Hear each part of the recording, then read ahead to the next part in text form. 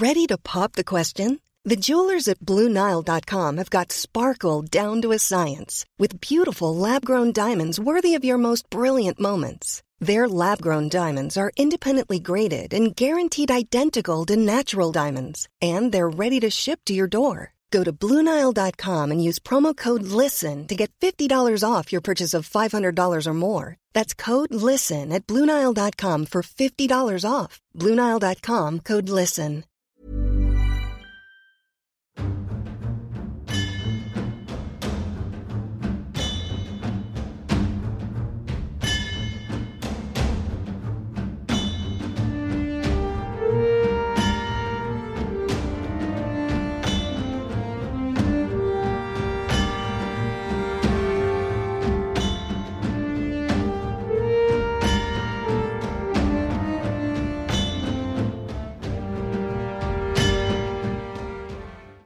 Hello and welcome back for another episode of Jenna Story. We agreed to do this. I'm your host, John Lestrange, and this month we're talking about Avatar: The Last Airbender again, this time Book 2. So Book 1 focused mainly on water, on Aang and Katara learning waterbending. We were introduced to a few of the genocides that the Fire Nation instigated. Their one against the Air Nomads, obviously being chief among them, as it's the one that starts off the series and the 100 Years' War. But we also have to take into account the fact that there were no waterbenders in the southern tribes, save for Katara, a child who had no one to teach her any of her cultural heritage. So that's a pretty significant thing right there, and it mirrors a lot of real-world genocides and a lot of real-world cultural genocides specifically. We can draw a pretty significant parallel to the treatment of indigenous people by European colonizers, as they are denied their heritage or taught that their heritage is wrong and sinful and have it consistently demonized to them. Book 2 is going to focus pretty significantly on Earth. While Aang hasn't necessarily mastered waterbending at the end of Book 1, Katara has, because she's just that much better than him. So she's going to be Aang's new waterbending teacher, because as we learned in Book 1, Aang has until Summer's End to master the 3 other bending disciplines and stop Fire Lord Sozin from, destroying the Earth Kingdom like he did with the Air Nomads. So Katara is going to be teaching Aang waterbending, and now he just has to go and find himself an earthbending teacher, and then Lord knows what we're going to do with firebending, because Aang's one foray into firebending didn't go super great. He burned Katara, the one firebending master, who had left the Fire Nation military and not been captured and executed, is nowhere to be found. God knows if we'll ever see Zhang Zhang again, so how Aang is going to learn firebending is anyone's guess. Unless you've already seen the series, in which case you know, but for anyone who might be listening to this who hasn't seen Book 3 yet, we're going to try and avoid spoilers if we can. So, Episode 1 of Book 2 is a doozy. It's called the Avatar State. So that's what we're going to be dealing with in it. We're going to be dealing with the Avatar State, this super-powered form that Aang has sometimes, where he basically goes into a berserker rage and smashes stuff using his mighty avatar powers. When Aang enters into the Avatar State, he taps into all of the knowledge and skill and power of his past lives, and that goes back thousands of years. So he's tapping into a lot of power, but he has no control over it, so it is basically a berserker rage. But one of the Earth Kingdom generals thinks that sounds like a great idea. This is one of the stupidest adults in the entire show. So Aang starts off Season 2 with some trauma dreams about the Avatar State and the massive amounts of violence he's capable of while in it. Aang's 12. He's a gentle boy. He was raised in a largely pacifist culture. He doesn't want to hurt people. And so he starts off this season afraid of his own power, because at the end of Book 1, he went into a giant avatar fish state, drawing on the power of the moon and ocean spirits, and who knows how many people he killed when he wiped out that Fire Nation fleet. But Aang has some PTSD that he's gonna have to unpack. Hopefully he gets a chance to do that this season. As the episode starts off, it's also the 3-year anniversary of when Zuko's father burned and banished him. So there's just a lot of trauma in this episode. Also, we get introduced to Azula, Zuko's sister, and a grade A asshole. Mind you, she's also like 16 years old, so there's a lot of just child soldiers in this. We also get some adult soldiers, but it's mostly the kids carrying the weight of this, which, great for them for having a lot of agency, but also like we shouldn't need children to fight in our wars. So Aang, Katara, and Sokka, they run across an Earth Kingdom general, right, who's gonna help them, I guess, is his plan. He says, "Congratulations, Aang, you're ready to fight the Fire Lord now." To which everyone collectively responds, "I'm sorry, what now?" Because Aang's obviously not ready to fight the Fire Lord. He's barely made a dent into waterbending. He's still got a while to go before he's mastered that. He hasn't even started learning earthbending, and his one foray into firebending ended with him deciding that he's never going to firebend ever again in his entire life. So, I'm sorry, what you say? He's ready to fight the Fire Lord? General Fong is this general's name, is the name of the stupidest man in this entire show, decides that Aang doesn't actually need to master the 4 bending elements. He doesn't need to come into his own as a fully realized avatar. He just needs to go into the avatar state, and then he can fight Fire Lord Sozin. Not Fire Lord Sozin. Fire Lord Ozai. I think I said Sozin earlier in this recording, but it's too late to go back and fix it. So if I made that mistake, oh well. This is Fire Lord Ozai, voiced by Mark Hamill. I love you, Mark. Please don't be mad at me. But General Fong, right, instead of going with this, good plan of Aang mastering the 4 elements as quickly as he possibly can, hopefully by the end of summer, and then fighting the Fire Lord then when he's ready, decides that the best course of action is to guilt trip a 12-year-old. Because he says to Aang, for every second or minute or day or whatever you spend learning these elements and not just going to fight the Fire Lord in your Berserker Rage mode, more people are dying in this war. A war that you could end right now by just going over to the Fire Lord, entering the Avatar state, and punching him real hard in the face. But Aang doesn't know how to get in and out of the Avatar state. It's not a thing that he knows how to do. He's never had any training in how to be an avatar, because the second that he learned that he was one, he ran off into a storm and got frozen in a giant sphere of ice for 100 years. So I don't know how you expect him to do this, Fong, but the ways that they try and trick Aang into the avatar state are hilarious. They try startling him, they try scaring him, like you get someone to lose their hiccups. This one dude tries a weird ritual where he takes a bellows of air, some water, mud, and a torch, and he combines them all into a big old urn. It's I combine the 4 elements into one. And then he just hurls a bunch of warm mud at Aang, and it's did that do it? It didn't. It didn't do it, sir. That was a dumb idea. I don't know why you thought that would work.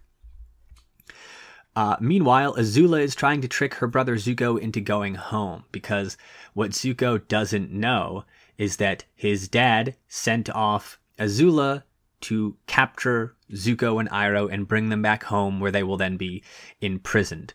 But Zuko, who spent 3 years desperately trying to win back the approval of his father by capturing the Avatar, hears that his dad wants him to come home, and it's everything that he's wanted for the past 3 years. So he's ecstatic of this. Iroh doesn't trust it, because Iroh knows that Azula is a sociopath and cannot be trusted, but Iroh is big on letting Zuko make his own mistakes, but being there to keep him from getting too badly hurt.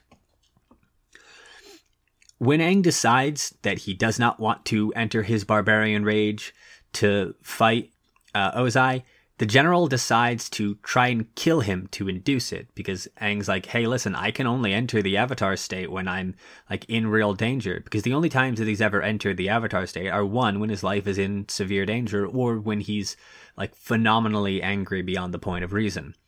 and they're unable to manufacture that emotion out of nowhere. It has to be like a genuine thing. So danger it has to be. But the entire Earth Kingdom army that's there is really bad. Or again, they just have no concept of how to fight an airbender, because Aang is like deftly dodging all of their blows, and it's very, very cool. So when that doesn't work, when trying to like fight Aang doesn't work because he's just so much better than them, General Fong decides, okay, I'm just gonna kill Katara. And then it looks like he does that because he just buries her under the earth. And like suddenly she's gone. And hey, that does it, General Fong. That triggers the Avatar state and gets Aang to try and completely wreck your shop.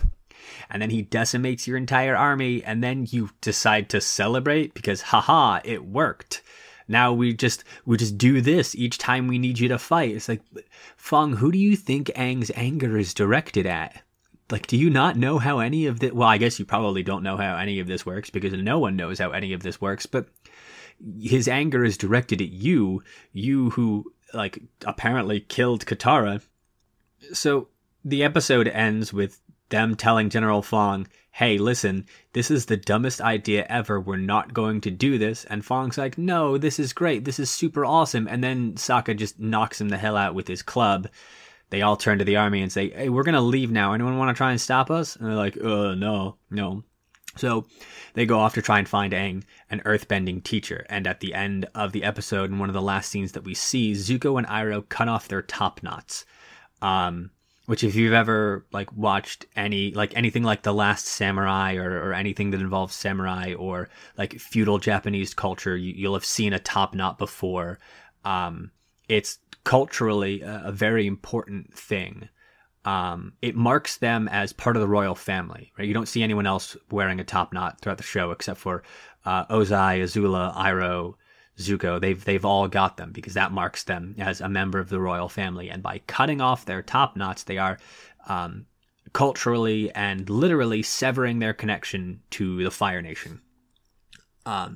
Because Ozai clearly wants them dead or captured. Azula has been sent to bring them back in and throw them in jail. So there's literally no going back at this point. Zuko still holds out hope that he'll eventually regain his honor and be welcomed back by his father, but for now at least they have nothing. There were no cool episodes in Animal 1. We're going to continue our trend of that. Episode 2 is funny. It's a favorite of a lot of fans because of the Secret Tunnel song, which is probably one of the most widely quoted things in the entirety of Avatar, because it's a delightful and ridiculous song. Aang and Katara are working on waterbending, obviously, because Aang still hasn't mastered that. So he works on something called octopus form, which is really, really cool and very useful. And it's something that will come back by the end of the season, but it's just a very fun looking thing. The gang is trying to get to the Earth Kingdom city of Omashu, because that's where King Bumi is, and Aang has decided that if anyone's going to teach him how to do earthbending, it's going to be one of the most powerful earthbenders in the entire world, and two, his old friend Bumi. And this episode gives us a really cool look into Earth Kingdom culture, because we get to learn about not only the origins of earthbending itself, but also the founding of the city of Omashu. Because we learn about these two feuding villages, classic story as old as time. It's very Romeo and Juliet-esque. And these two young adults, Oma and Shu, who fall in love with each other even though they're from these feuding kingdoms, and who meet in the mountain between their kingdoms and, have their secret love affair, and who learn earthbending from the Badger moles so that they can make these winding, twisting passages through the mountain to not only aid themselves in finding each other, but also to keep themselves from being discovered by these people. One of them eventually dies in the fighting, and as the two villages go to attack each other, the other one, I can't remember which one is which, I'm going to assume that this one is Oma, goes between the two armies and shows off her massively powerful earthbending and just declares like the war is over. And, they establish peace. And so the two villages combine into the great city of Omashu, named after the two lovers from the tale, Oma and Shu. Zuko and Iroh are now homeless refugees, and they get taken in by an Earth Kingdom family who feeds them, who shows them, great kindness. The daughter in the family has also been burned by the Fire Nation in much the same way that Zuko has. Her burn is on her leg, and it's something that she can very easily cover, but this is someone who can, to some extent or another, understand what he's going through, and they have a relatively sweet bonding moment over it. This does not stop Zuko from stealing their ostrich horses later in the episode so that he and Iroh can travel more easily. The tunnels through the mountain that the gang is going through this secret tunnel to get to Omashu, they keep seeming to change. And the gang take this to be a curse, because part of the story is that the tunnels are cursed so that, no one who doesn't trust in true love is going to get lost in them forever. But it's later revealed to be badger moles, the original earthbenders. Right? And it's very cool that not only do we have these hybrid animals in the show who are like combinations of weird things, like we've also got wolf bats in this episode that are exactly what they sound like. They're wolf-sized quadrupedal bats. But we've also got animals that seem to have like magical powers, like giant badger moles who can move the earth with some kind of mystical force. The sky bison were the original airbenders, according to airbender legend. Like, it's a giant six-legged, like, there's no way that Appa actually flies by any laws of physics. He's clearly using airbending to do it. It's very, very cool that this is a thing that exists. The gang eventually finds their way through the secret tunnel, and they are in the city of Omashu, only to discover that Omashu has been taken over by the Fire Nation. Now, this is a bit of a surprise to Aang, because how did the Fire Nation defeat his good friend Bumi? Omashu is the city looks like a mountain, right? It's all built on a very steep slope. It'd be a difficult thing to attack because you'd have to constantly be going uphill, and the palace is at the center of it. So it makes it a very defensible city, but in the brief time that they've been gone, just a few weeks maybe from the city of Omashu, it's been captured. Aang was dead set on having Bumi as his teacher, but that doesn't seem likely now, what with the occupation. So they sneak in through the cities, and this is where we meet one of our first cool animals in this episode, a pentapus, which is like an octopus, except it's small and it's got 5 stubby little legs, and they're very, very cute. And they like to attach to people's faces, and when you tickle them to get them to let go, they leave behind a star-shaped, like suction marks, which the gang lie to authority figures that Sokka has plague, and they use that as a way of avoiding unnecessary questions as they sneak into the city. So great job, kids. Lie to authority figures about a deadly plague. That's super good idea.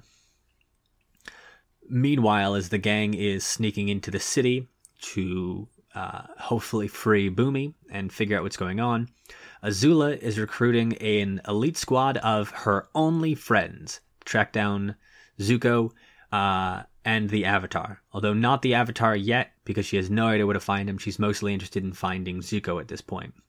This reminds me of a meme about at the Hamilton musical, where Washington says to Hamilton, "We are outgunned, outmanned," and then Hamilton's like, "I have 3 friends that I can recruit for this cause." These are Azula's only 2 friends.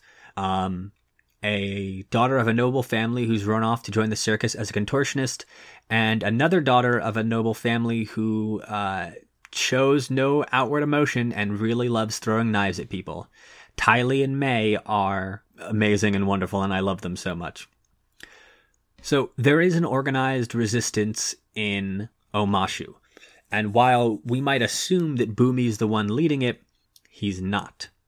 Boomy is in a metal coffin kind of thing. It's a classic way of imprisoning earthbenders because metal bending isn't a thing, right? You can bend the earth, but metal is too purified and can't be bent.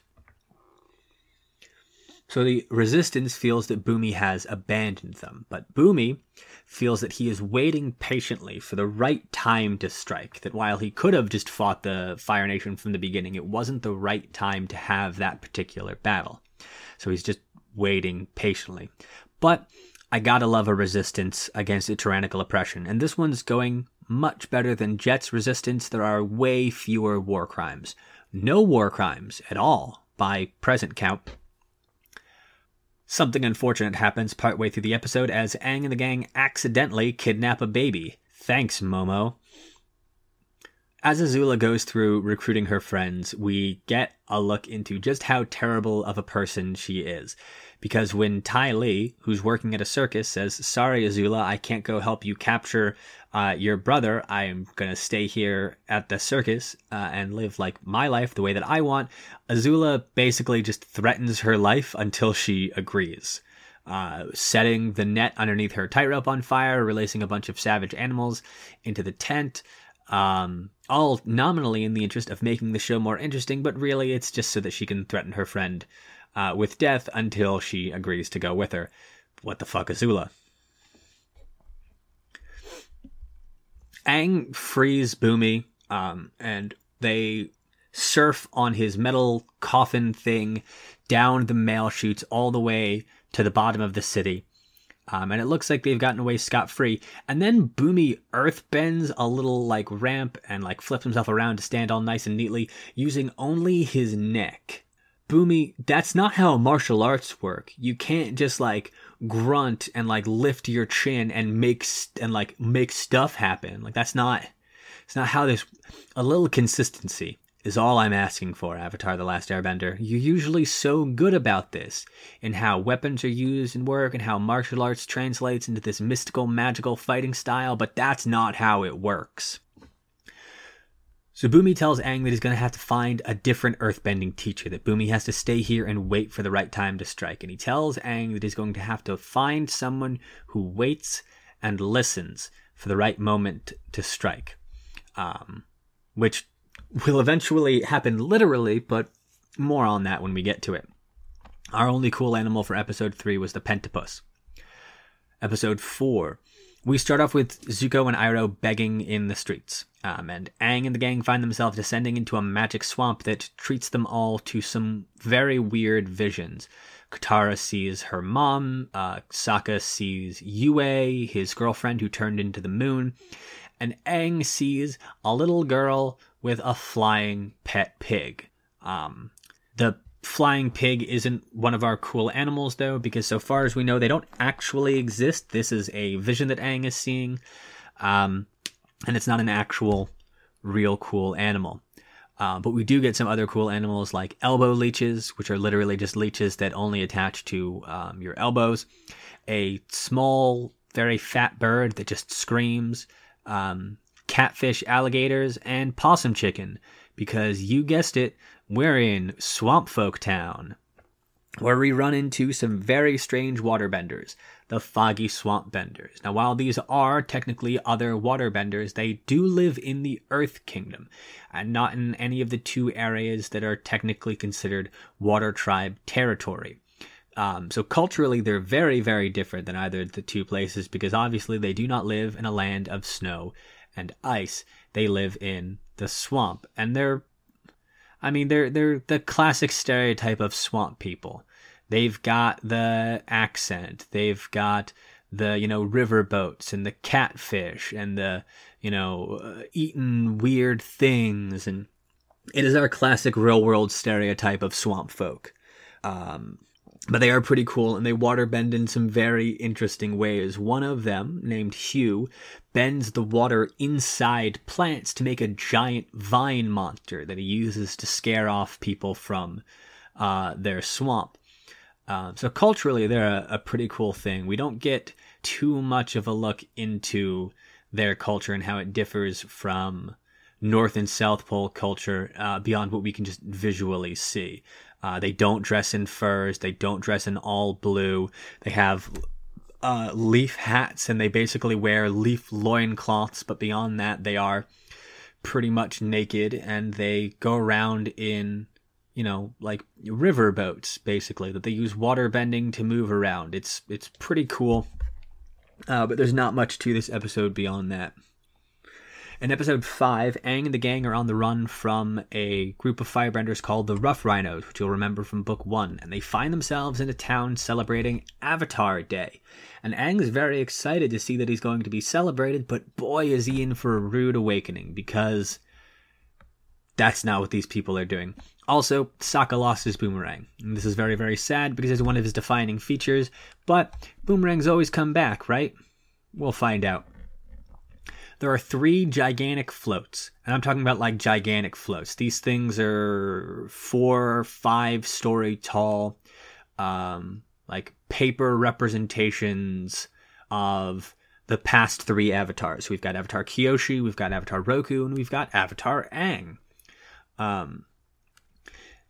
And Aang's very, very excited about this. There's deep fried festival food. There's these 3 giant things. There's a dude running up with a torch, and it seems very, very cool. And then, oh no, they're setting the Avatar floats on fire, because it turns out this village isn't celebrating the Avatar. They're celebrating how much they hate the Avatar. Specifically Avatar Kyoshi, but the past life thing just means that they extend that hate to everyone. Zuko is now adopting his blue spirit guise to Robin Hood it up, except instead of stealing from the rich and giving it to the poor, he steals from everyone and gives to himself and Iroh. But traveling around the Earth Kingdom as basically refugees and peasants, he and Iroh don't exactly have access to the resources that they once had, and it's not like he can just go around and firebending all over the place. So he's going around with his blue spirit mask and his twin Dao swords, and he's robbing from people. Now it turns out that the people of this village, the village of Chin, hate Aang because their ancestral leader, Chin the Great, also known as Chin the Conqueror, was killed by Avatar Kyoshi. Now, Sokka and Katara spend the whole episode gathering evidence to prove Aang's innocence, only for Kyoshi to show up in spirit form near the end of the episode and say, "No, yeah, I death killed him, and I'd do it again." Because Avatar Kyoshi fears no man and gives no fucks. She also lived to be like 230 years old. I'm going to say that every single time I have to talk about Avatar Kyoshi. She's the coolest ever. Also, she made an entire, like Kyoshi Island that we go to in episode 1, Kyoshi made that by just ripping the edge of a cliff off and fucking just blowing it away with wind. Like, she just made that island by ripping it away from a continent and just pushing it out into sea with wind. Damn, Kyoshi. So, once it's determined that the Avatar actually did kill Chin the Conqueror, then it's time for Aang to be punished in the weirdest court system ever, right? Their criminal justice system is you, the accused, say your piece, and then I, the judge, say my piece, and then I decide who's right. And that's why it's called justice, because it's just us. No witnesses, no anything, it's just us. And that's justice, I guess. So the punishment for Aang is to be boiled in oil. They've got a big old, like, spinning wheel, right? Like the wheel of morality from Animorphs, except it's the wheel of death. And, like, some of the punishments are things like eaten by sharks, or dropped in a spike pit, or, like, mauled by bears, or community service, or boiled in oil, which is what Aang's punishment is going to be. But then the Rough Rhinos show up and start burning the whole thing down because they want to capture the Avatar. And so the mayor says, "Avatar, save us." And Aang says, "Gee, I'd love to, but I'm scheduled to be boiled in oil." So he just turns the little thing until it says community services as punishment. It's like, there, serve our community by defeating these rhinos. Which Aang does. And then the village changes Avatar Day to be a celebration of the day that the village was not destroyed, and they did not kill the Avatar by boiling him alive in oil, which, that's a brutal way to punish a 12-year-old. Right? Weirdest town they've ever been to, according to Sokka, and I think he's right. The episode ends with Zuko and Iroh splitting up because Zuko decides that he needs to find his own path in life and that he can't live his life tied to his uncle or anything related to the Fire Nation anymore, that he needs to strike out on his own and leave Iroh behind. So he takes the ostrich horse and he goes off into the world. Iroh is very sad about this, and he is absolutely going to follow behind Zuko to make sure that nothing bad happens to him, but he's going to let him go off and live his own life and make his own choices. No cool animals in episode 5. Episode 6. Aang attends a free lesson at Master Yu's earthbending school, which is a terrible lesson, and it's also a terrible school. For anyone who's ever been involved in martial arts schools or trained for any length of time, you've probably met the type of school like this. Because Master Yu tells Aang, if you pay for the whole year in advance, I'll bump you up to the next belt. And it's like, that's deeply unethical and is in no way helping your students, but fine. That's just the way that... Fine. I hate it, but whatever. And after leaving the school and deciding, no, this is not the place for me, this place is terrible, Aang learns about an earthbending fight club that's basically the WWE. And that's where he meets Toph, a blind earthbender who, like Bumi said, waits and listens. Toph is the coolest. Like, Bumi's one of the strongest earthbenders around. Like, there's a lot of cool fighters at Earth Rumble 6, but Toph is the coolest. She's entirely blind. She walks around barefoot and sees with earthbending. She learned from Badger Moles. Like, no one trained her in how to earthbend. She developed her own fighting style that is based heavily off of Southern Praying Mantis Kung Fu. But, like, she developed her entire own blind fighting style. And she's good enough to defeat a dozen earthbenders, all on her own. It's amazing. There's also an earthbender in the episode called The Boulder that is a clear reference to Dwayne "The Rock" Johnson, and I love him. He's so funny. I love him so much. Also, if you don't love Toph, you're wrong. Toph is an excellent representation of a disability, because it's never treated as something that makes her life unlivable or that makes her less of a character or less capable, but it's also not something that gives her just like magical superpowers that make her better than everyone else. Toph has her struggles, and there are things that she can't do. If she doesn't have her feet on the ground, she can't see anything, but she is able to turn it to her own advantage and do some really cool and phenomenal things, both in spite of and because of her disability. And it's just a very, very cool thing to see.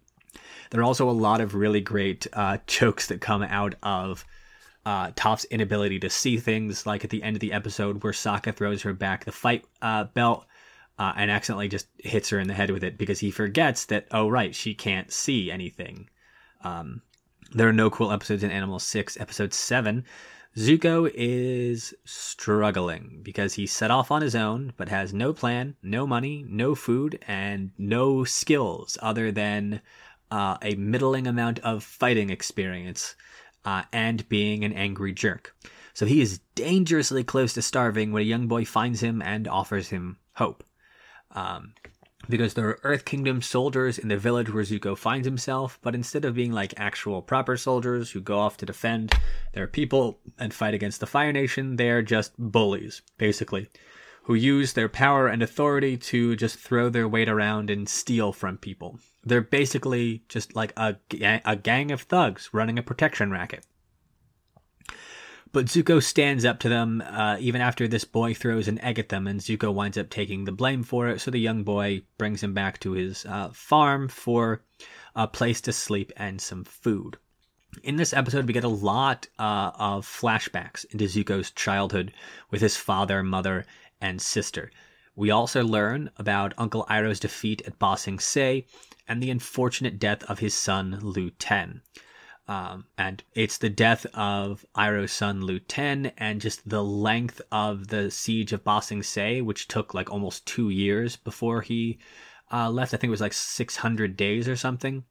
that causes Iroh to leave and go back and abandon the siege of Ba Sing Se. And apparently the Fire Lord was originally supposed to be Iroh, not Ozai, because Iroh is the older brother. But Ozai stole it from him. It is heavily implied that Ozai had either killed his father or had his father killed, and then changed the will to make himself now the new Fire Lord and to write Iroh out of it. There's a really cool moment in the end of this where Zuko decides that he's going to stop hiding who he is, and he's going to start to feel some pride in the fact that he is a firebender and the Fire Prince. Even though he's been like banished and disowned by his dad, he's going to feel some pride in who he is. And there's a really cool fight scene at the end of this. Zuko's definitely come a long way from where we see him in the beginning of the show, where he was like definitely a novitiate using very basic moves. Because even starving, even exhausted, even without using his firebending, he handily beats a number of these Earth Kingdom soldiers using only his hands, feet, and a little bit his swords. It's only at the end where he's fighting like the big bad like boss guy with his 2 twin hammers and his earthbending that he starts to get knocked around a little bit, and it's hard to beat a guy who's throwing like head-sized rocks at you very, very quickly. So he has to lean back on his swords a bit more and his firebending, which causes him to have to leave the village because obviously no one's going to trust him there. But it is a cool moment, both in that we can see Zuko's growth and in that he begins to take pride in who he is and to sort of step beyond the shame that he's been feeling all this time. There are a bunch of cool animals in this episode, mostly from the house of that young boy who gives Zuko food and stuff.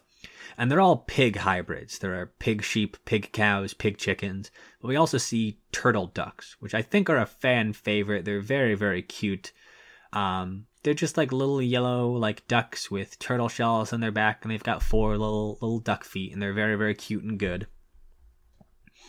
Episode 8. Appa is shedding, and this is causing a lot of problems for the gang as it allows Azula to more easily track them. Also, Katara and Toph start to get on each other's nerves. Toph is self-sufficient to the point of it being a mania. She refuses to let anyone do anything for her, and because she carries her own weight, in her own words, throughout the entire episode, she doesn't think that she needs to help anyone else out because she's not asking for any help herself. And this gets on Katara's nerves a lot, who, like, they're a team. They work together to, like, make the workload easier for everyone. But Toph's just like, I handle my own shit, so don't ask me to help with yours. And this causes a lot of problems for them throughout the episode. And it eventually leads to Toph storming off. And it looks like she's gonna just leave entirely. There is a point in which Aang tries to use some of Appa's shed fur. He flies off and drops some of it and tries to leave a false trail. But it doesn't fool Azula, who notices a broken treetop that Appa hit because he's also very, very tired, having been forced to fly basically without rest for who knows how many days. But this leads to a pretty cool Wild West-style confrontation between Aang and Azula that's going to actually get everyone involved in it, but we'll get to that in a bit. After Toph leaves, she runs into Uncle Iroh.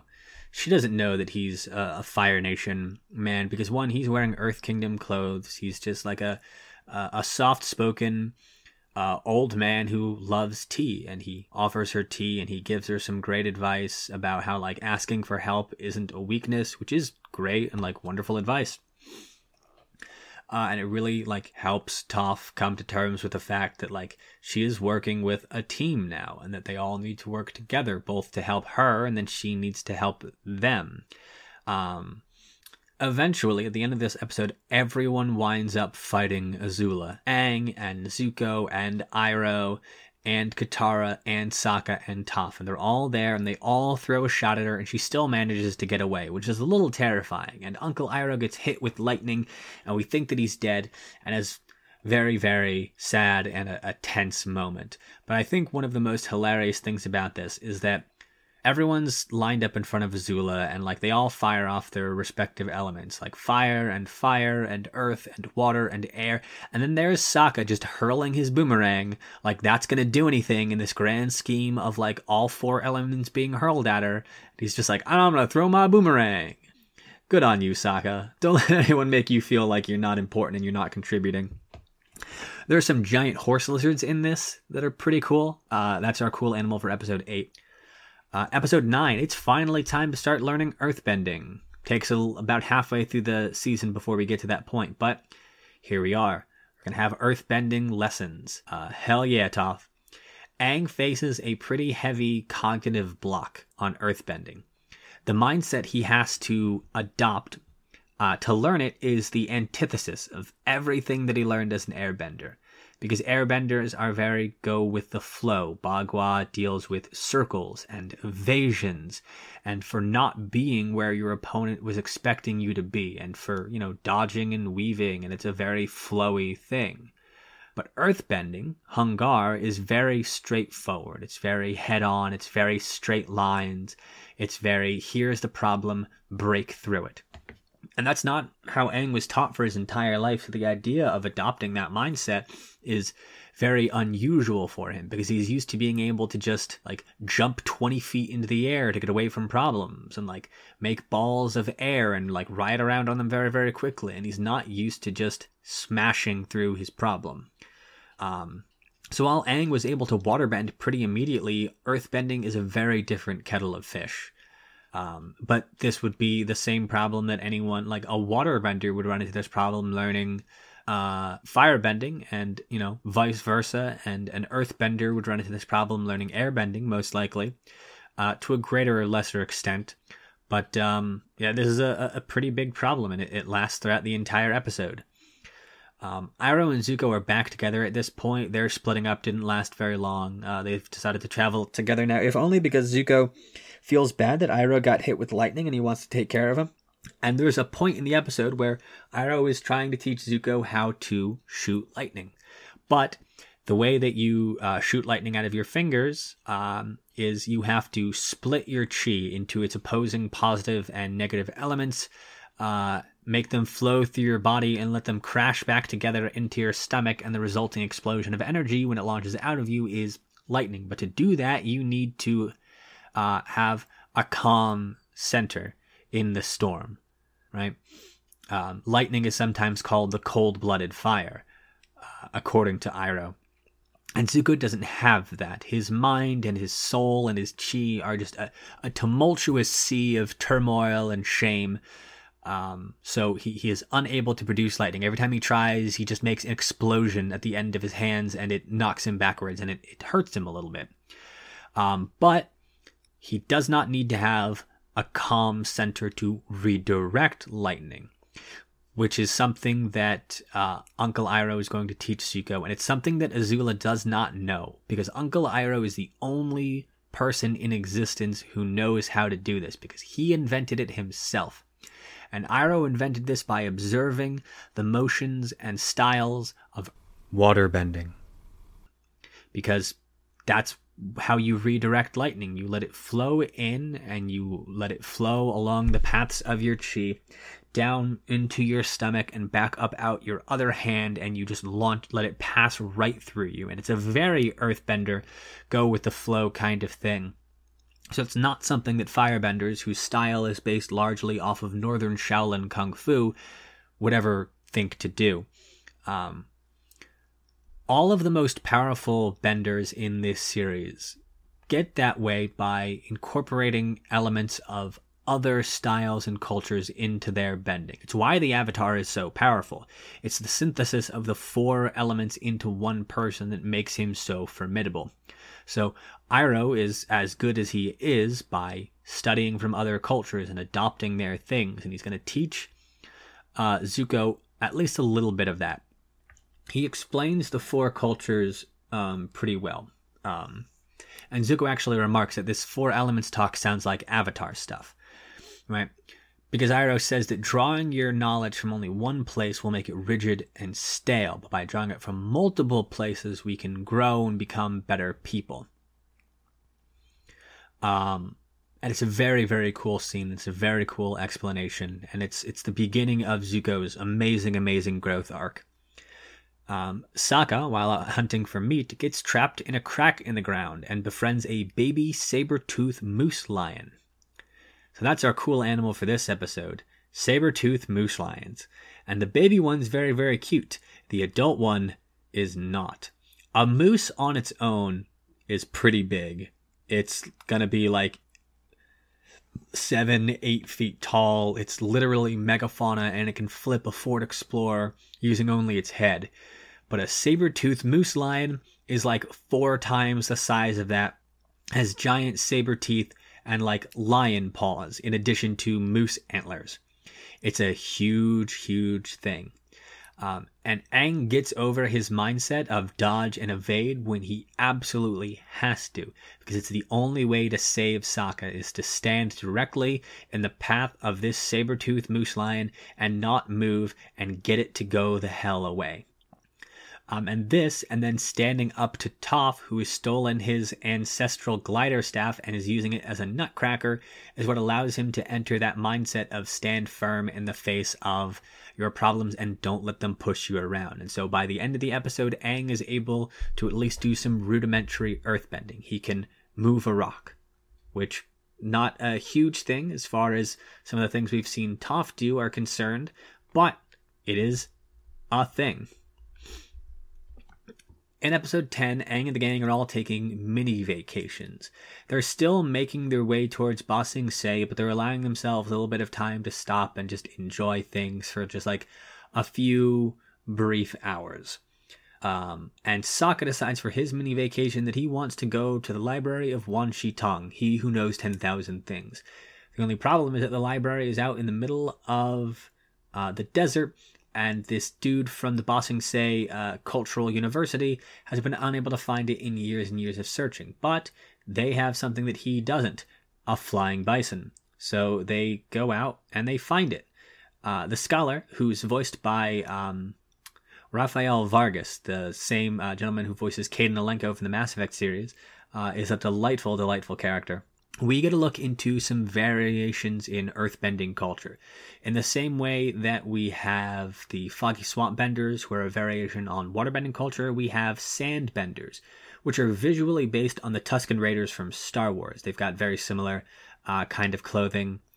And it's always cool to see these little variations. Because instead of bending like hard-packed earth and rock and stone, they are bending specifically sand. And so it's a weird synthesis of earth and air, because they have these things called sand sailors, if I'm remembering correctly.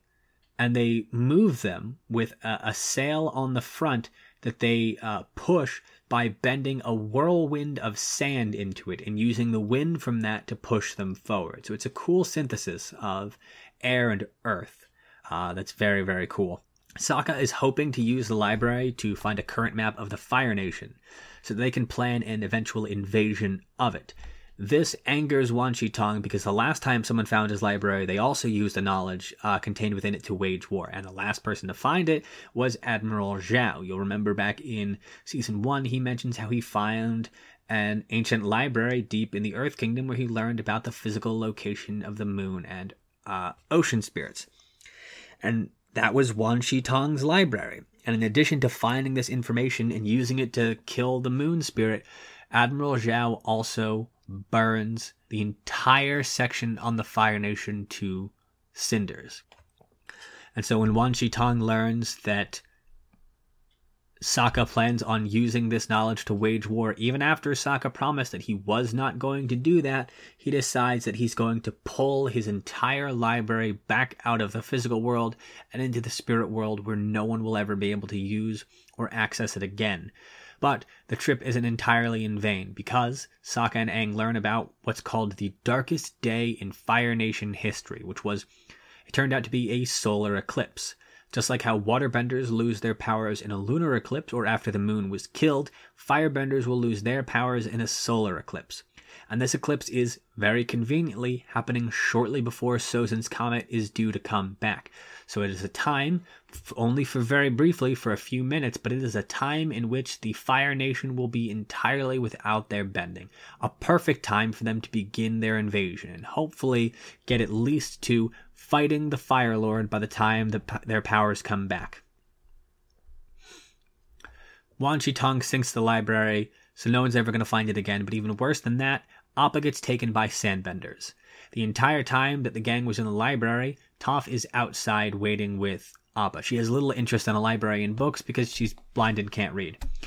And when the library starts to sink back into the ground, Toph holds this entire massive stories-high edifice up out of the ground, using just her earthbending, and it is a phenomenal feat of strength and skill, but you can't stop it forever.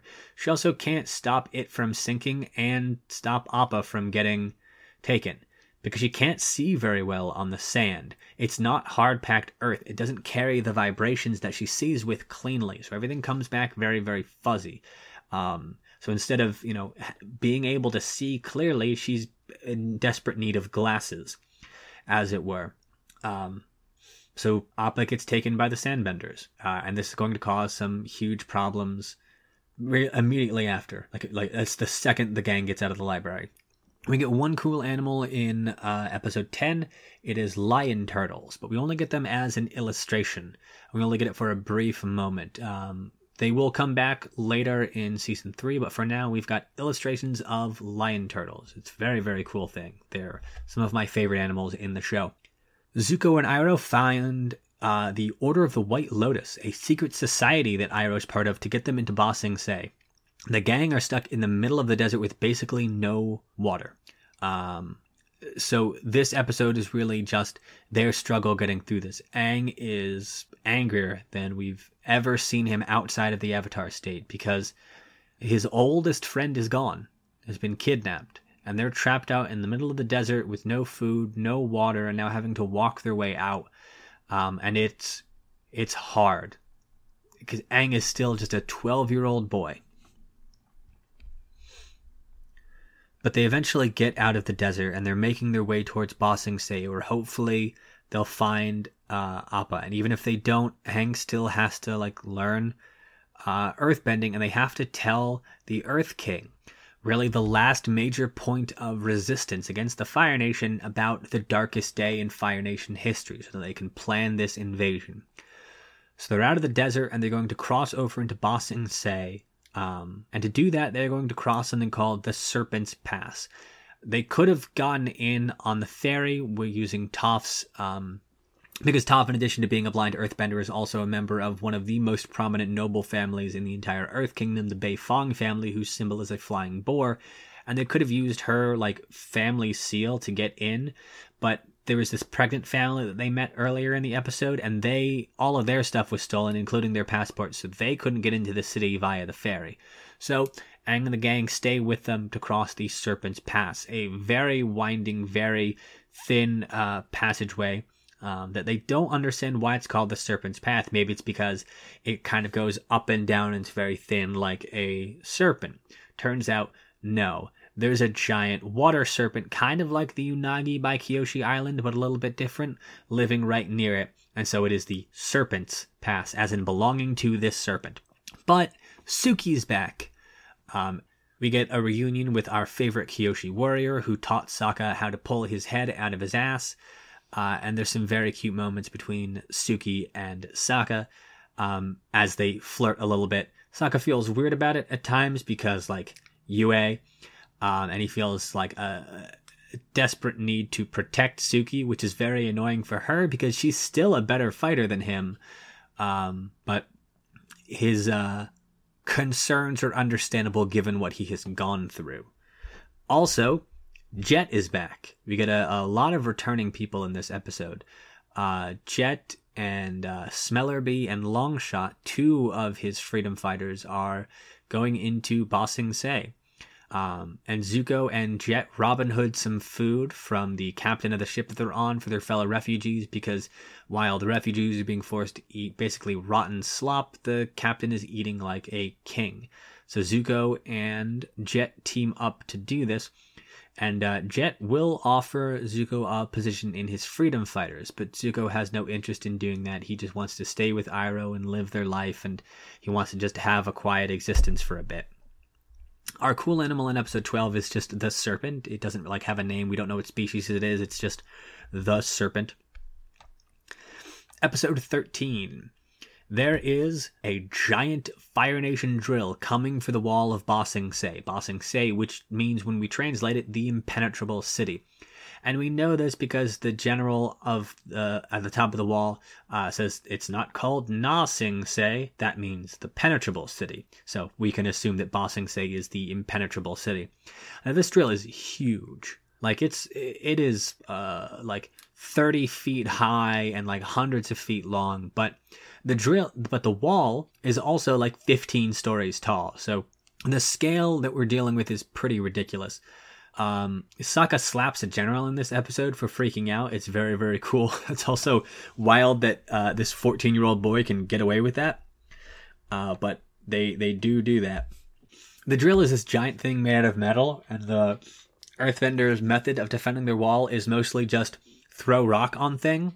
So they are unable to really do anything of note to this drill, but Aang and the gang managed to infiltrate it and take it down from the inside.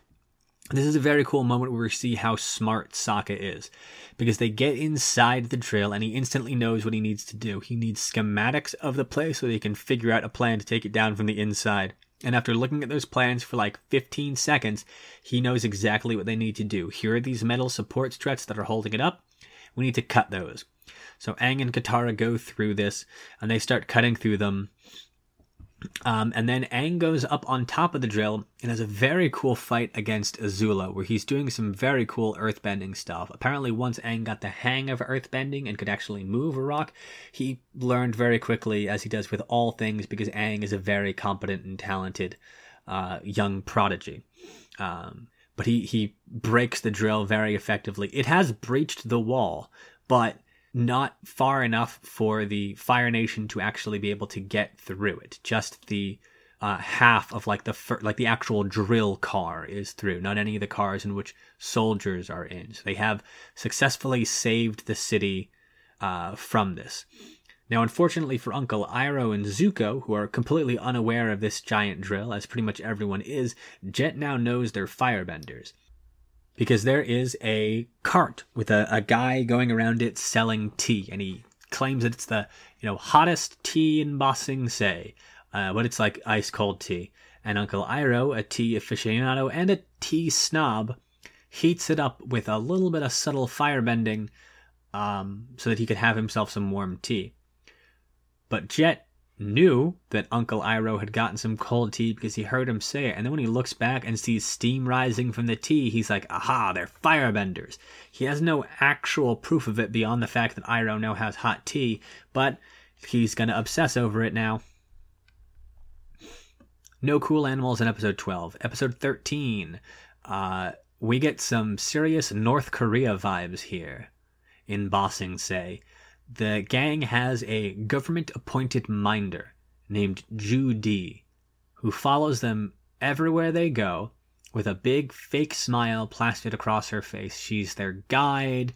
She's their information person. She makes sure that they only go in areas that they have been approved to go to, and that no one says anything that has not been approved for them to say, giving the Avatar and their friends the best possible view of Ba Sing Se, and keeping them as ignorant as possible. Ju Di works for the Dai Li. Now we're going to talk a bit about the Dai Li right now. So the Dai Li, and talking about them and their re-education camp underneath Lake Laogai, is actually what inspired me to write my first book. Because Dai Li was an actual real person. He was the head of the Chinese Nationalist Secret Police back during World War II. Known as the Himmler of China. Not much is known about his personal life, but he was a figure who was greatly feared by everyone who ever heard his name. And so the Dai Li is named after him, this secret police that the Earth Kingdom has. Secret police and special organizations are very common things in tyrannies and in genocidal regimes, because they are a way that you can do illegal things and pass the buck on it, right? With plausible deniability, you can do these very, very bad things. And the Dai Li don't call themselves a secret police. They call themselves cultural guardians, right? Long Feng, who is the head of the Dai Li, calls himself a cultural minister, right? And in Ba Sing Se, just like in places like North Korea, we have this government-minded appointed minder. And in North Korea, they have that too. Anyone who is foreign, who enters the country, is given a government-appointed guide who makes sure that you act appropriately and that you're only shown the best sides of North Korea so that the propaganda can continue. And it's the same thing here in Ba Sing Se, and it's really phenomenally creepy. I mentioned Lake Laogai, their secret re-education camp, but we're going to bypass that for right now until we actually get to the episode that we deal with Lake Laogai in. So for now, we're just going to move on a little bit. Jet and Zuko have a very epic sword fight as Jet gets tired of waiting for them to slip up and decides to just like, you know what, I'm gonna fight this dude, and then he's gonna have to firebend because without it, I'm clearly the better fighter. But little do you know, Jet, is that Zuko is one of the most competent sword fighters in this entire series, so you can suck it. The Dai Li have a very distinct way of earthbending. While they can earthbend just the same way that any normal earthbender does, they have basically gloves and shoes made of small rocks, and they use those rocks as either weapons, launching these small, very quick projectiles at people, or as handcuffs, launching them off of their own hands and then wrapping them around people's wrists and yanking them backwards. And it's a very cool way of using earthbending. We have 3 cool animals in episode 13, cat owls and sparrowkeets, as Aang goes into a pet shop looking for the black market for stolen animals so he can try and find Appa. The pet shop owner won't tell him anything because Judy is right there giving him this very creepy smile. But our third weird animal in episode 13 is probably my favorite. It's a bear. Just a bear. His name is Bosco. He's very, very sweet. And it's not weird for us, but it's weird for everyone else in the show. Because when they say like, oh yeah, the Earth King's bear, they're like, oh, you mean his platypus bear? No. You mean his leopard bear? No, just a bear. Huh, weird. Yeah, that's the weird thing. Just a regular bear is weird. It is a little weird because we never see any other just regular bear in this entire show. So like, where did Bosco come from? But this is a bear. Episode 14 is Tales of Ba Sing Se. Probably my favorite episode in the entire thing. It's actually 2 episodes for Tales of Ba Sing Se because there are enough tales that we have to split it up over 2 episodes. Zuko gets a tale where he goes on a very cute date. Sokka gets one where he gets into a haiku battle with a snotty woman and then gets tossed out of a poetry club. Momo gets one. Appa gets one. Katara gets one. And Toph. And then there's Uncle Iroh's, which is just such a beautiful little vignette. Of Uncle Iroh going around doing these little things and helping people while he prepares for his day. He gets some incense, he gets a picnic basket. He says it's not for a romantic date, but it is for a special occasion. And we don't know what that occasion is unless we've seen the episode before. But at the end of this little vignette, we know what it is. It's the anniversary of the death of his son Lu Ten. And Iroh goes out beneath a tree. And he sets up this incense and this picture of Lu Ten, and he sings this very sweet song about a brave soldier boy, and it's a plea for that brave soldier boy to come marching home, which Lu Ten will never do because he has died, and it's a very sad moment. Aang also builds a zoo in this episode, and this is where we get most of our cool animals in this little sequence with all of the zoo animals. We have snake dragonflies, rabaroos, which is a very cool cross of a giant rabbit and a kangaroo. We've got armadillo tigers, wolf baboons, a red-faced elephant baboon thing. That's just what I'm calling it. Giant rhino beetles and buzzard wasps. A lot of very cool stuff that Aang builds a zoo for outside, because like it's a terrible zoo. And it's not that the zookeeper is like willfully malicious and abusing these animals. It's just that the Dai Li won't give him funding for the zoo because kids stopped coming to it, and kids stopped coming to it because the zoo's nasty and broke. And it's just a vicious cycle. So Aang gets all the animals out and he builds them a zoo outside, and it's very, very sweet. There are also just some regular cats out there. So that's another just regular animal. We've got bears and we've got just cats. Episode 16. This is where we're going to talk about Lake Laogai, because Jet gets taken by the Dai Li after his fight with Zuko, and he gets brought to Lake Laogai. Ju Di also gets brought to Lake Laogai, and a different Ju Di. Very obviously a different woman, looks very different, speaks differently, but still calling herself Ju Di and asking if she is the Ju Di who's been with him the whole time. Right? Our original Ju Di comes back in this episode, but like, Lake Laogai is wild. Now, Laogai is a Mandarin word that means reform through labor. And Laogai are the name of forced labor re-education camps that are in the People's Republic of China, or were in. It's a little hard to tell because as of about 2008 or so, the People's Republic of China classified all knowledge on Laogai.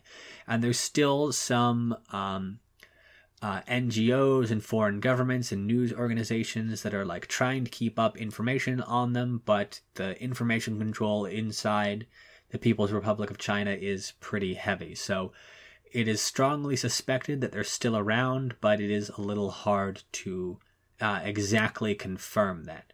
So the fact that the Dai Li, named after the head of the Chinese National Secret Police, have a re-education camp called Lake Laogai is a pretty cool nod to these real life things that exist. It's a great bit of research that the crew for Avatar did.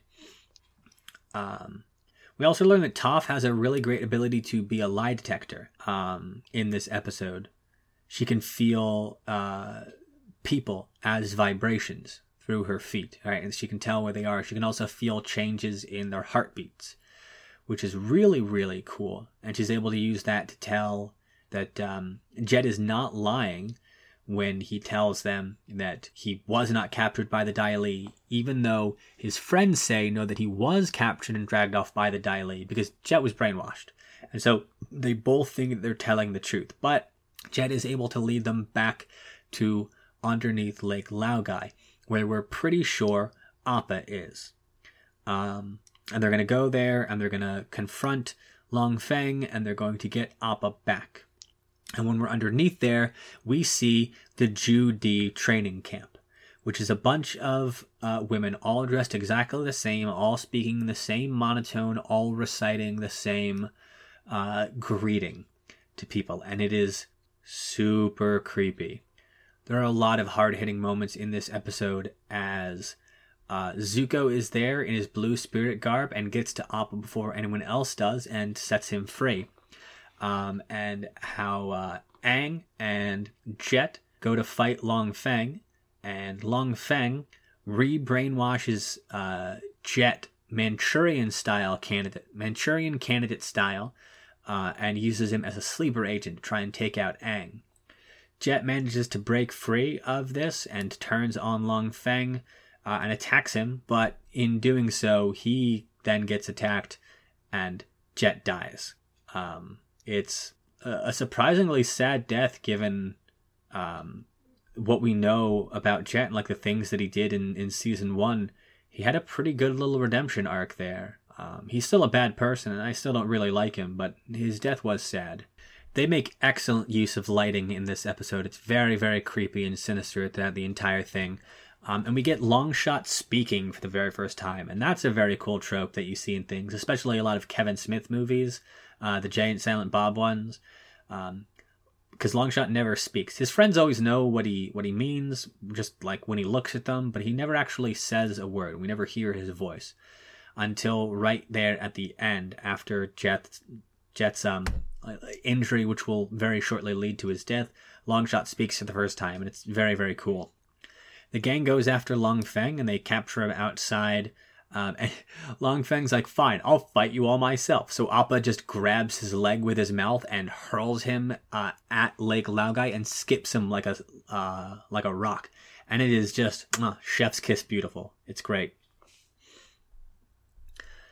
No cool animals in episode 16. We're nearing the end of our book 2 here. Episode 17.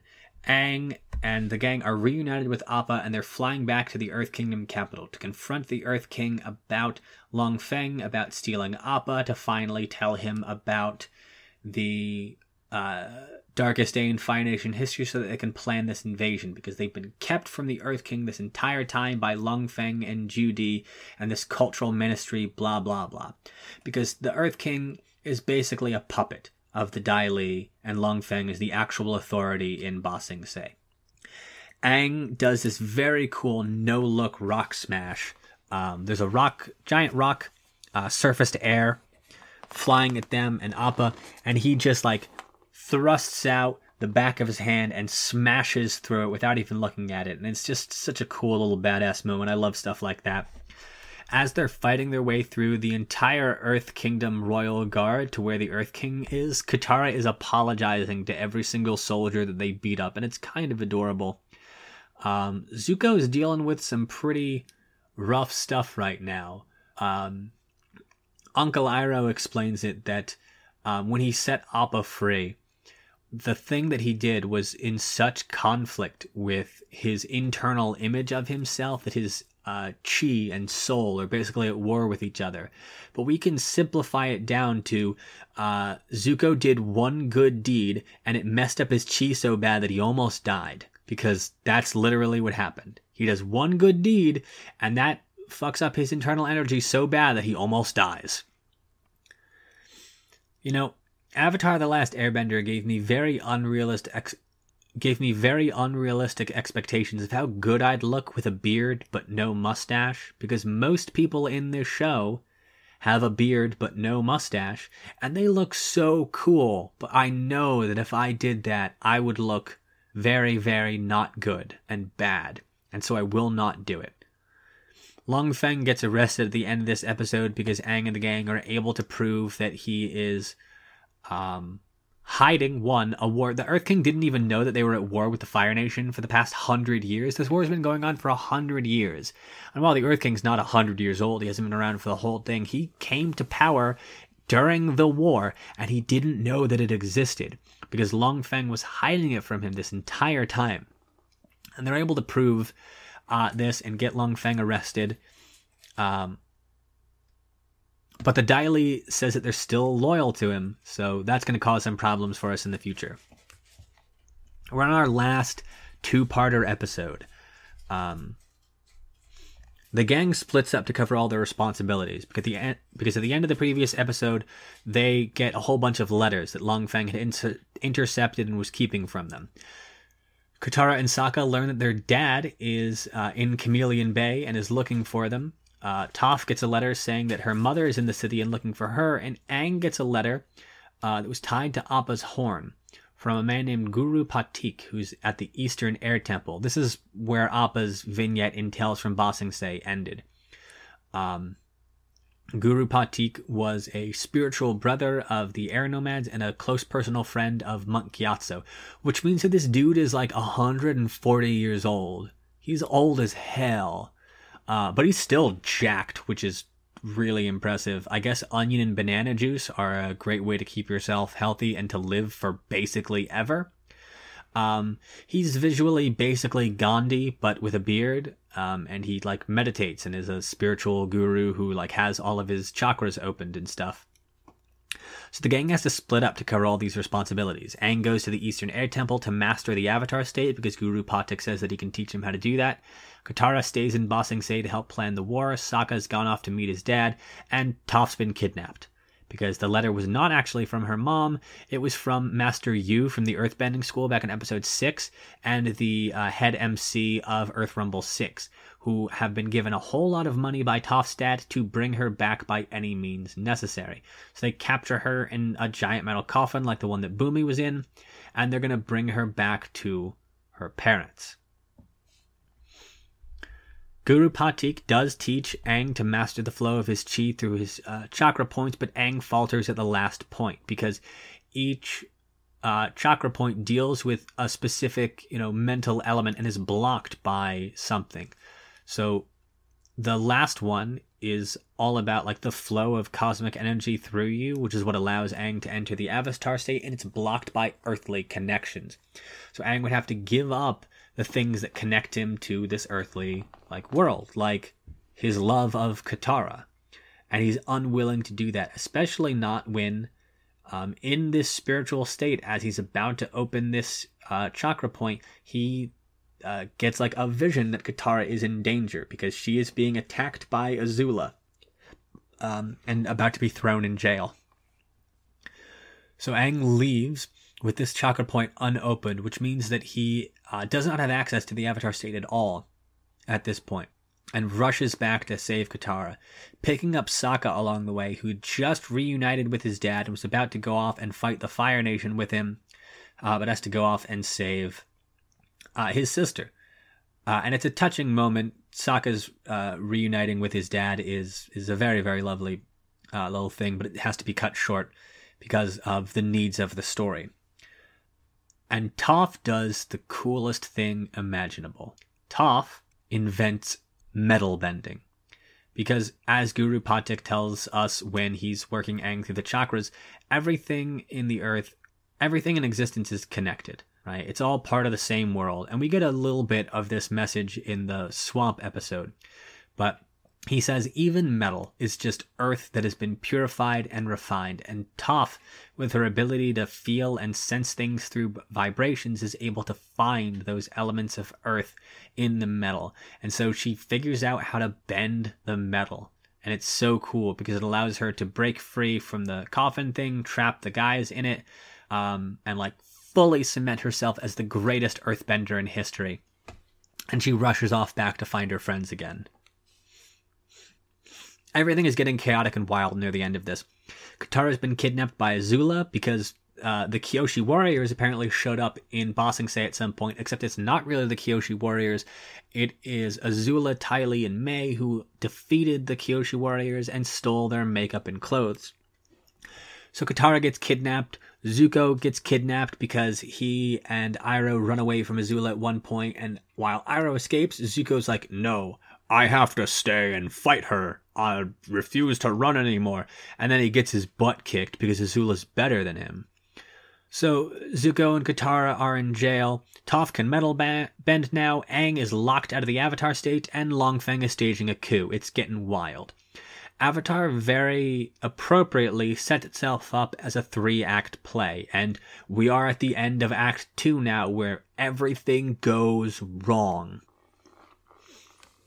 But we get the team up of the century, Uncle Iroh and Toph.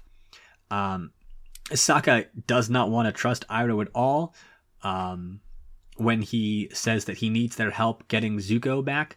But to be fair to Iroh, Uncle Iroh never actually attacked any of you. Throughout the entire Season 1, as Zuko was tracking you all down, Iroh never fought you. He was just there to help out his nephew and to make sure that he didn't die, but Iroh never actually attacked any of Aang and the gang. So they all team up to go and save Katara and the Angry Jerk, as Sokka says, and then turns to Iroh saying no offense, and Iroh says none taken, because it's true, his nephew is an angry jerk. Zuko and Katara have a bonding moment in the crystal catacombs underneath Ba Sing Se over the fact that the Fire Nation took their mothers from them. And we almost get our beautiful Zutara ship right there in that moment, but as it's about to happen and cement itself in the canon, Aang and Iroh show up, and so we lose it. We lose it forever, and it's sad, because Zutara is better than Aang and Katara, always, always, always, forever. Zuko gets a chance to choose good and join the Avatar with his uncle, but he lets his faulty conceptions of honor dictate his actions, and he winds up joining with Azula to fight against the Avatar and Katara. We get a return of octopus form from very early in the season in episode 2, because Katara uses it against Azula, and she almost has her. But then Zuko has to be a butt and ruins it. As the fight is starting to take a turn for the worst, Aang realizes that he's going to need the Avatar state to beat Azula and Zuko. And so he builds himself a little earth fort and goes into spiritual form to unlock that last chakra. And as he's rising from the ground slowly, unlocking fully the Avatar state and having conscious control of it, Azula shoots him with lightning. And it looks like Aang might be dead, which would be very, very bad, because was he in the Avatar state when he maybe died? Who knows? Because if he dies in the Avatar state, that's it. The Avatar cycle is broken forever, as we learned back in Book 1. But Katara, using the magical water from the Spirit Oasis in the North Pole that Grandmaster Pakku gave her at the end of Season 1, is able to heal him, and he comes back.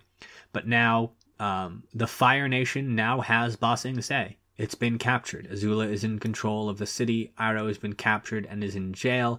And Aang and the gang are running away because everything has gone to shit, as it is meant to at the end of Act 2. That's going to do it for us for Book 2. We'll come back next month with Book 3. If you like what you heard here, you can find Jenna's story on that'snotcanon.com. We're a part of the That's Not Canon podcasting network, which is wonderful and amazing. You can find Jenna's story on Twitter at JennaStoryPod, on Facebook under the same name, or you can send me an email at jennastorypod@gmail.com. If you're looking for more of just me in your life, you can mostly find me on TikTok these days at The History Wizard. That's really the only social media I use, because there are like 165,000 people that I have to interact with on that app, and that takes up a lot of my time. As per usual, I'm going to shout out another That's Not Canon podcast right here. This one is a very interesting sounding one. It's called Dungeon Deep Dive. What kind of city has walkable sewers? How does pirate democracy work? Why is there a brewery in every city? For every element of your fantasy world, there are 1,000 questions you need answered. And that's where we come in. Join Lachlan, Danae, and Tully as we over-research, overthink, and over-explain everything from city planning to funerals to the literal nuts and bolts of your world. We do the research so you don't have to. We examine real-world history, inner workings, and how to incorporate it into your game. Then we'll build one ourselves. Tailored to tabletop RPGs, but we can be used for anything from fantasy writing to annoying monologues at parties. We'd love to hear what you're using us for. Shoot us a message on Twitter, Facebook, or Instagram at Dungeon Deep Dive, or send us an email at dungeondeepdivenc@gmail.com to tell us what you think, to tell us what you want us to deep dive next.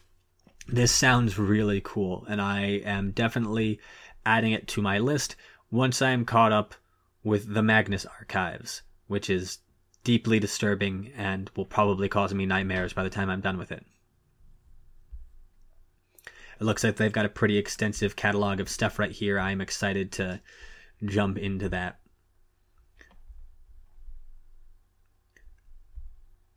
I'd like to finish up with a thank you to Kevin MacLeod over at Incompetech for our show music, and to the app Hatchful and my wife for help for creating and then editing our logo. As always, I'm John, and this has been Jenna's Story. We agreed to do this. See you next month.